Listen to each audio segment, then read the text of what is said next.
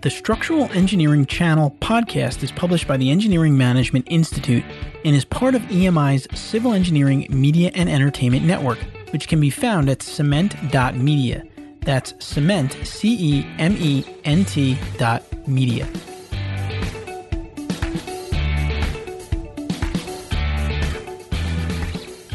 Welcome to this episode of the Structural Engineering Channel podcast. Podcast focused on helping structural engineering professionals stay up to date on technical trends in the field and to help them succeed in their careers and lives.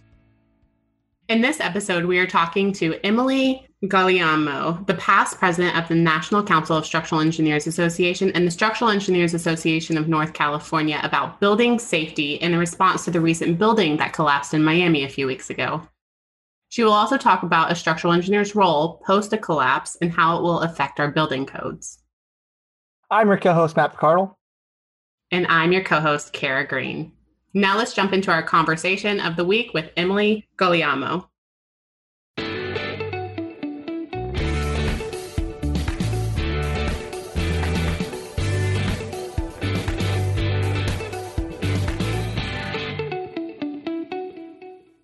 Emily, welcome to the show. We're so happy to have you here. Now, in your own words, keep in mind we've just introduced you, but in your own words, can you tell us, our listeners, a little bit about your history with working with NCSEA and SEAONC? Thank you so much for having me here today. It's my pleasure to have the opportunity to chat with you all and hopefully reach a broader network of structural engineers and maybe even the broader community. My involvement at NCSEA started a little over a decade ago, where I attended my first conference as a young member on a scholarship, our first ever scholarship being offered through NCSEA. At that point, there wasn't a big network of other young members at NCSEA, and so I helped launch what's now called the NCSEA Young Member Support Group. And so it's a group that really helps facilitate and support young member committees all over the nation through local SEAs. So that was kind of my first taste at NCSEA. I've made my way through chairing the communications committee. I'm currently chairing our wind committee at NCSEA, and I have just on the tail end of a 7-year commitment to the board of directors and finished my term as president about 6 months ago. To be part of NCSEA, my local SEA is SEAONC, as you said, or SEAONC, we affectionately call ourselves, the Structural Engineers of Northern California. And I've done the leadership track there as well. And I'm actually currently serving as past president of the Structural Engineers Association of Northern California. We wanted to talk to you about building safety. And could you touch on the recent building collapse in Miami?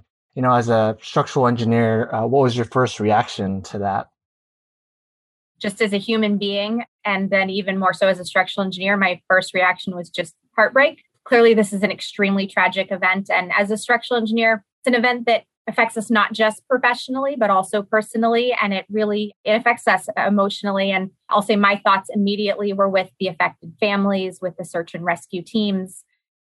NCSEA, we were actually in a board meeting. It started at 7 a.m. the morning right after the collapse. And throughout the meeting, we started to field different media requests for interviews.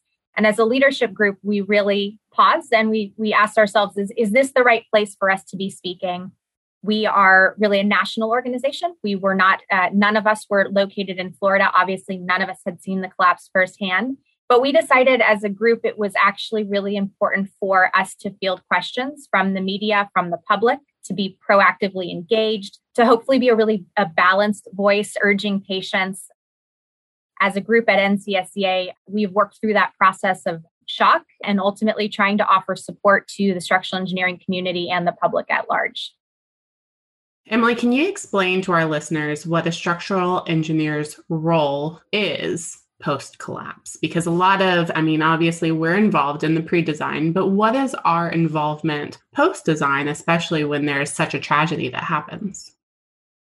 We forget, but the first role of a structural engineer in this case is actually to help assist in the search and rescue operations. We want to make sure that our first responders are working through the safest possible conditions, whether that's shoring, or in this case, we have to remember there was still a portion of the building that was still standing. So structural engineers were on call to make sure that those temporary conditions were as safe as possible for the search and rescue teams. That was compounded, we know, with a hurricane that was coming. So there were a lot of engineers, I think, involved in making sure that we were creating an environment that ideally could lead to rescue of any survivors and then ultimately the rescue operations. After the search and rescue piece, we get to the, let's say, forensic piece. And this is the one everyone jumps to immediately. The phone call you just alluded to, what happened? And I think we need to remember that forensic and that technical investigation into the cause is something that takes a long time and will take a long time. And I'm sure we'll talk a little bit about more here today. And once that forensic or technical investigation is complete, then a structural engineer will be very much involved in if we need to make changes. Do we need to make changes to building codes? Do we need to make changes to how we permit drawings? Do we need to make changes to the construction quality assurance process? Do we need to make changes to how we maintain our buildings over their lifespan? Do we need to make changes to licensure requirements? So absolutely, structural engineers have a really key role, search and rescue, investigation, and then post-determination of what happened in making changes to ensure that this doesn't happen again.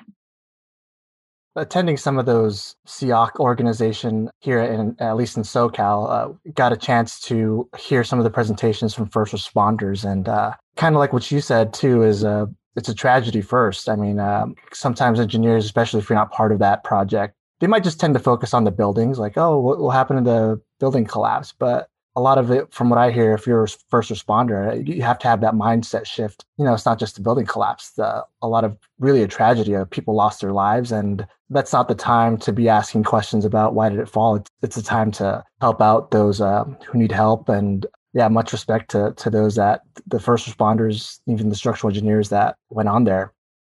What do you think the best way is to respond to this? Because we always get that question, just like Carrie just said, like, what do you think caused the building collapse? Like, are we allowed to? Because for me, I was like, well, I guess like this could have happened, but I have no idea. There's so many things that could have gone wrong. You see all these articles on the internet. Like, do you have a response to when people ask you, hey, what caused the building collapse? Or do you have any advice for structural engineers in general when something like this happens on how to respond to that? Every engineer listening to this podcast has probably been asked this question. And each of us individually, I'm sure, has heard or even come up with maybe our own possible causes, design issues, construction defects, corrosion. But I would remind us that it would frankly be irresponsible for us to speculate on these causes before a review is complete. I do think we can probably say with some confidence is that it's very likely that it wasn't just one cause of the collapse, but likely several compounding factors that led to the collapse. So I would say, in terms of what do we respond as a profession? I think it's really important as a profession that we don't jump to conclusions, that we don't publicly speculate on what may have caused the collapse, not to sensationalize, rather just speak on facts, speak on the role and the commitment of structural engineers to building safety. Before I was in this role, I was in geotech, and, my mother knew, like, I worked in Alabama for a long time, and she was like, what could have happened? And I was like, there's a lot of things that could have happened. It's really going to come out a lot later that we'll find out the facts of what actually happened for that to cause a collapse like that. When we have a collapse like this, it causes an earthquake in the community. It's all over the place. Especially since your involvement in NCSEA, do you see any building code changes coming out of this? Because the way I looked at the structure, it wasn't necessarily an old structure, but it was built in the 1980s. And I know the codes have already been developed to make quality assurance and buildings, safer since then. But I was curious on your take on that, if there have been any preliminary discussions towards building code safety measures, quality assurance, or what that may look like. In order to say what we're going to change as a result of the collapse, we need to know the cause or causes of the collapse. Was it, again, an issue of inadequate design or a building code issue? Was it an issue with construction? Was it an issue of maintenance?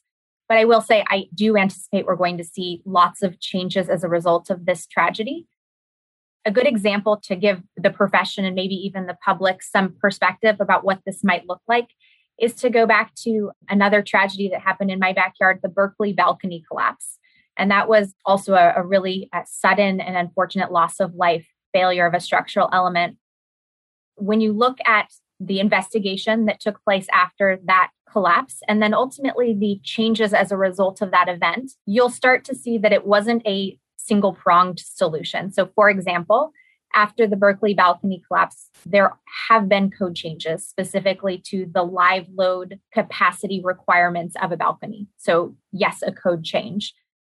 However, there have also been changes in construction. How do we build a balcony? How do we waterproof a balcony? How do we drain a balcony? So there were changes to really just the actual nuts and bolts of how we construct. And then lastly, and maybe the most important thing that came out of the Berkeley balcony collapse is a requirement that really changes how we inspect these elements. In fact, we call them exterior elevated elements or EEE elements. They are now required to be inspected over their life. So not just as they're being built, but at certain intervals of their life, we identify these as critical elements. And so they have to be inspected by an engineer. And it's not just an inspection where we go stand underneath and take a picture and say, well, the paint's peeling a little bit, but it has to be an inspection that actually opens up the elements in a way that allows us to inspect the structure and make sure that there isn't any degradation happening. This was a different event, but we saw changes in our codes and how we actually apply loads. We saw changes in construction practice. And we saw changes in inspection. I fully expect we're going to have a similar process take place as we uncover the cause or causes of the Surfside collapse. And we very likely will be seeing changes across our industry and our profession. The structural engineering profession, we don't get too much publicity. Unfortunately, this is one of those times that we do get publicity in the public eye. Do you have any thoughts on that? Maybe why that is, or do you think that's good publicity, bad publicity, or what do you think about that in terms of the general public? You're absolutely right. I think in many ways, the role of a structural engineer is not well understood because usually what we do is covered up, right? We are the skeleton or the bones of a structure, and the architect will put the skin and the muscles and the makeup on top of the structure. And so ultimately, people don't really see the work we do. But also, I would argue that we do a really fabulous job in the United States with building codes, with design, with construction. And so generally, we don't have buildings fall down, which is actually what makes this particular event so shocking. But I would argue as a profession, we don't do a great job fully celebrating our successes or being intentionally visible when we want to be. And as tragic as this particular event is, it reminds us and it reminds the public that structural engineers, we have a really critical role to play in building safety. And not just building safety, but we see after this particular collapse that building safety is such a huge component in our communities. And so our role in keeping our structures safe is really a vital role in keeping our communities functioning. We live, we play, we work in structures designed by structural engineers. And if these buildings aren't able to stand, whether it's a natural disaster or otherwise, we see it's not just the consequences of a building failure. It's really a community that's affected. There's loss of life, there's loss of income, there's downtime. So I would argue that these tragedies remind us and the public we have a really important role to play in, I'll use the phrase community resilience. So it goes beyond just building safety. At NCSEA, prior to this particular event, we have lamented this lack of public visibility for a long time. And about a year ago, NCSEA committed to a public relations and marketing initiative on behalf of the structural engineering profession. And that initiative is to connect us with the general public, with policymakers, with students, with potential clients, to share the value of structural engineering and not to wait until these unfortunate disasters or tragedies take place, but rather to control that narrative, to tell our story, and frankly, to, let's say, raise the bar on our structural engineering profession. I've had this conversation, especially with my family and my friends, is like, structural engineers, you only hear about the bad things, but it's very few and far between, but you never hear about all the successes that we have as an industry that I don't want to say that the public takes for granted, but they definitely do. They walk into a building every single day and, it's been up since maybe like the 1800s. Because I was working on some projects in Houston that have been built since 1834. And let me tell you, they were very hard to renovate. Yeah, I just wanted to add that I really like that part about construct your own narrative or else other people will do it for you. So I think that's a great initiative. So with this collapse, of course, there has been discussions, and I kind of alluded to it before, how we've already come so far in innovation, especially with code. And then you touched on the Berkeley collapse. Do you think there will be any new innovations that come about. There's been discussion about, of course, corrosion resistance or like different types and new types of concrete that are stronger. Do you see that coming about as, a narrative that maybe those types of companies will approach the market with? Do you see that as being a potential solution? For sure, particularly as the actual cause or causes of collapse come out. I do think we're going to see some new innovations or maybe a little bit more of a push on some innovations that have been out there, but maybe underutilized. And that may be about concrete maintenance, repair, restoration. For example, a product or a system that allows for an economically or minimally invasive repair of, let's say, corroded rebar in concrete or other materials, steel, for example, something that provides more durability, whether it's concrete, steel, or wood. I do think that may become more of a focus after this particular event. We may see new technologies in terms of how we can innovatively do structural evaluations of existing buildings to overcome things we can't see easily. So if we, for example, go on a job site and we see a little spalling of concrete or a little bit of rusting of rebar, it's really hard for us to say exactly how bad it is without doing some major demo. And so maybe there's some technology that is being developed or could be developed that helps us determine that next step that's appropriate after a fairly limited visual evaluation. Emily, you're in California. How has the reaction been there to this event? Like, have you heard of any regional interests coming from this or developments? I guess I'll start with saying, yes, I am from California, but I know through NCSEA's network that almost all of our SEAs regionally have received the same calls from their local news media, which is what happened? And then could this happen here? That's really the question. And it doesn't matter. We've heard it here in earthquake territory. I'm sure the same questions happening up and down the hurricane coastline. We have public that are really concerned about something happening in their communities. We as structural engineers, we're generally more concerned about these types of failures happening as a result of an extreme event, a hurricane, an earthquake. Those are the events that were, a little bit more heavy on our minds prior to this particular event. Some of the older buildings, 30, 40, 50-year-old buildings, particularly in the seismic zones that may have some vulnerabilities compared with current code requirements. And we talked about that a little before, that the code has already progressed. Construction techniques already have progressed. At a high level, I would argue, as structural engineers, we have a captive audience right now. We have a news media, we have a general public that is interested in building safety right now. And that's something that, in my neck of the woods, we don't normally see except for post-earthquake type of an opportunity. So this is a chance for us as structural engineers to remind building owners the importance of building maintenance, or in my neck of the woods, to remind owners about proactive retrofit options. And specifically, what am I hearing out here? We're getting a lot of questions about, we're hearing the phrase non-ductile concrete. It's an ordinance that some places in the West Coast have already enacted ordinances to try and mitigate that vulnerable building type, non-ductile concrete. So that has become something that, seeing an older building that was concrete collapse in Florida, the common question is, well, is that what we should be worried about here in California? Is that the non-ductile concrete ordinance we're hearing about? We've been fielding calls. Again, we would argue the difference is the collapse that happened in Surfside, to our knowledge, happened under no extreme lateral loading. The vulnerable buildings that we're most worried about here in California may be similar concrete type of structures, but typically under lateral seismic type of loading is where we're more concerned about their performance.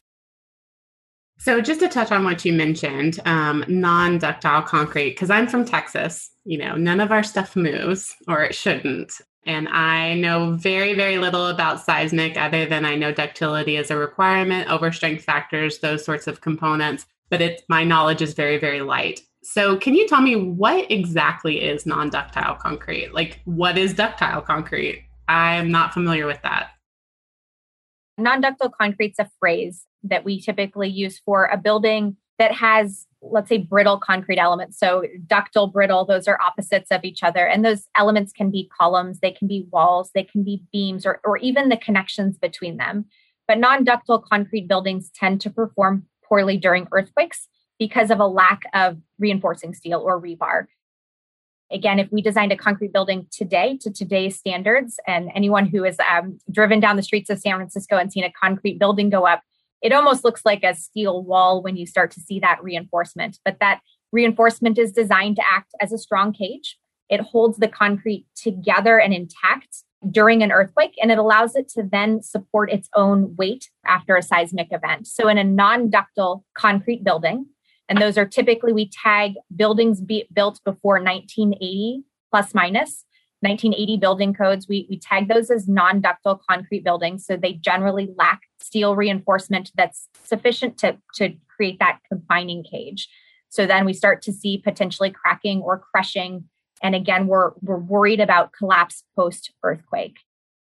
Question is this what happened in Surfside? Was that non-ductile concrete? I definitely think the ages are similar. The codes they were designed under may be similar. But really, when we're talking about non-ductile concrete out here, we are talking about lateral seismic types of loading. We are not talking about sustained gravity type of loading for failure, for example. Specific to non-ductile concrete, I alluded to, it's a phrase that depending on where you are in California, whether you're the general public or an engineer, you may have heard, because we do have certain jurisdictions who have enacted ordinances to try and mitigate this known vulnerable building type. So, for example, in Southern California, Los Angeles and West Hollywood have some ordinances in place that require retrofits to these known pre-1980s non-ductile concrete structures. The city of San Francisco is pursuing a similar ordinance. That's kind of the tie.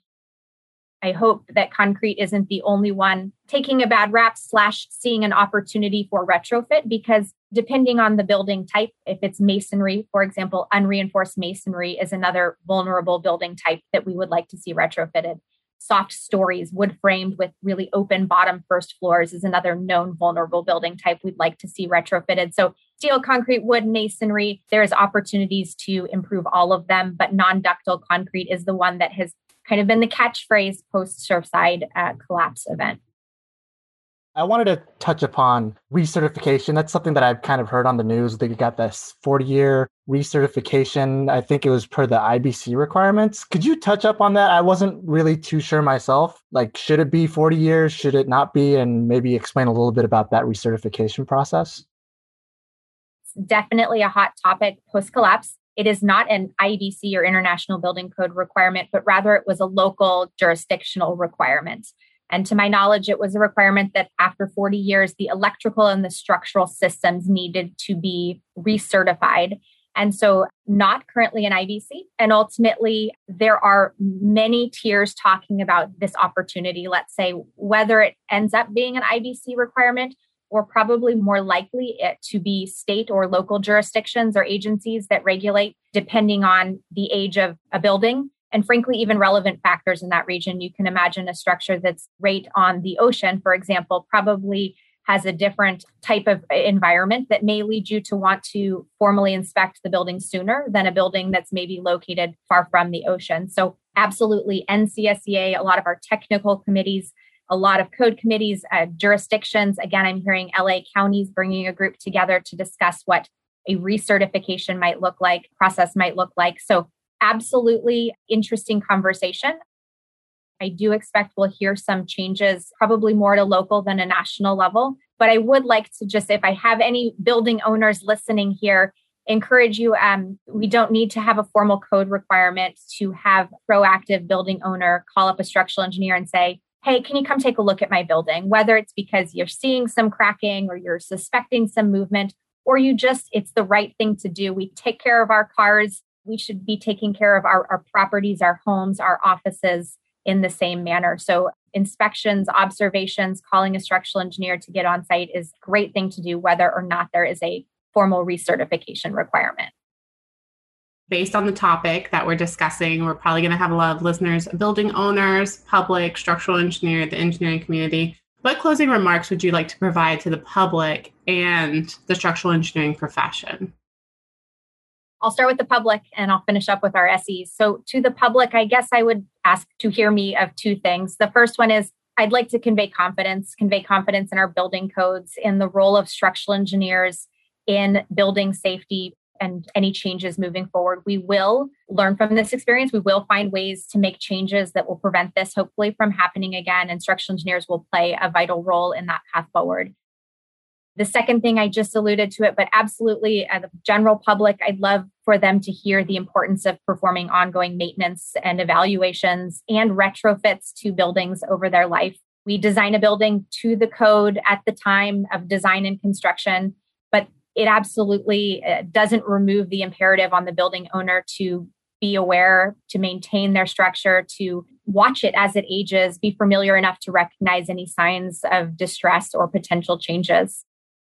It's my general public. To my fellow SE profession, we started kind of at the top of the podcast about this, but I would encourage structural engineers to express to the media. We recognize that they want to hear a headline, they want to hear a soundbite, but we need to be patient and allow the investigation the time to happen. We need to speak to the public responsibly, without speculation, without sensationalism. I think it's really important for the profession to speak with a consistent and balanced voice. In the meantime, I think there are things that people can do as a structural engineer if they are so inclined. Find your space, find what makes you passionate. There are opportunities to contribute through we call it SEER committee at NCSEA, Structural Engineering Emergency Response Committee, to be a second responder to evaluate building safety post-disaster. Join a local SCA, SEI building code committee and study potential code changes or inspection requirement changes as a result of this event. As structural engineers, let's think about how we'd like our profession to be perceived by the general public, not just when we have these unfortunate disasters, but day to day. And I think making your voice heard, whether that's through the NCSEA PR campaign or through another professional organization, disasters like these, they remind us that while tragic, we do have an opportunity and maybe even a mandate to be more visible. And I truly believe that our role in post-disaster response and recovery can help not just the structural engineering profession, but even our communities by showing our value and our expertise. Thank you for that. And that was such an excellent message, especially getting involved, because even with Harvey, I know, which was a huge disaster, especially for a lot of the public in regards to their own homes. We had so many of our CEOP members in Texas who were on that emergency response. So if you can join that, it is an invaluable action that you can provide to the community as a whole, is being a part of that emergency response. So thank you for that. Emily, well, thank you so much. This was such an interesting topic. It's been such a hot topic, unfortunately, especially for us internally. I remember when it happened and I had a meeting that morning as well. And I think for 15 minutes, we all just discussed the things that possibly could have happened. And I was like, there's so many things that could have happened to this building. It's so unfortunate. So unfortunate and just bizarre for a 40-year-old building. It's one thing if this thing was under construction, but fortunately, such a rare occurrence that we're really, as a profession, struggling to wrap our heads around how this happens. Yes. And I've been following a lot of the stories on LinkedIn, and it's interesting to see other professions' commentary. And I'm like, don't say these things because they're not accurate, or they may not even be accurate. That's something I've always wondered too. How should we respond? I don't think we should respond with guesses, because then that stuff will get misquoted by the media for sure. You'll see all these articles on the internet that are kind of just speculation at this point, and no one really knows, and people just start blaming each other, and no one's even got the facts straight. So as a structural engineer, we are not trained to sit in front of the media and know how to say the right things. And so I think our natural intuition is to say pass. I'm not in Florida. I don't know the cause. In some cases, silence from our leadership is almost as hurtful as speculation, because if our profession doesn't have a voice that is urging patience and avoiding speculation, then the media is going to go find the structural engineer around the corner who is going to provide that. And that is super dangerous. And so as a leadership group, we decided that as much as it's out of our comfort zone and we're terrified the media is going to do what you just said, is grab that sound clip and put it in backwards to make us look bad, it is a really important thing for us to get comfortable with how to be in front of the media, how to be not tricked into their sound bites that they're looking for, but provide that balanced voice of authority to keep them from looking elsewhere. Really appreciate you coming on, Emily. So I learned a lot, and it's great to hear at least some guidance, for me personally, getting some guidance on how to respond to these types of events as someone that works in structural engineering. It's definitely something they don't teach you at school. Like, you don't know all these implications in terms of the media. And at least in my timeline of, being in the profession, that really hasn't happened too much. It's especially like this nationwide. And then friends and family asking me what happened and kind of hesitant to respond. And I don't know. I'm not an engineer in Florida, and no one's got any evidence. So for me personally, I appreciate that. Thank you guys so much for having me on here. It was a pleasure to chat with you guys and to be a voice for the structural engineering profession. Absolutely. Thanks. Thank you so much.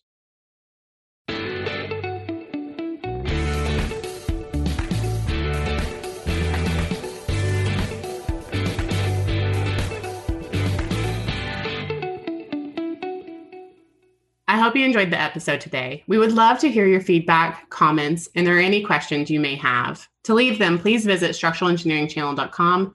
There you will find a summary of the key points discussed in today's episode, which is episode number 57, as well as any links to any of the resources, websites, or books mentioned during the episode. Don't forget to subscribe on Apple Podcasts or wherever you listen to your podcasts. Until next time, we wish you the best in all of your structural engineering endeavors. The Structural Engineering Channel podcast is published by the Engineering Management Institute and is part of EMI's Civil Engineering Media and Entertainment Network. The opinions on the show are those of the hosts and guests, not their employers. For information on EMI's people and project management skills training programs for civil engineering professionals, visit engineeringmanagementinstitute.org.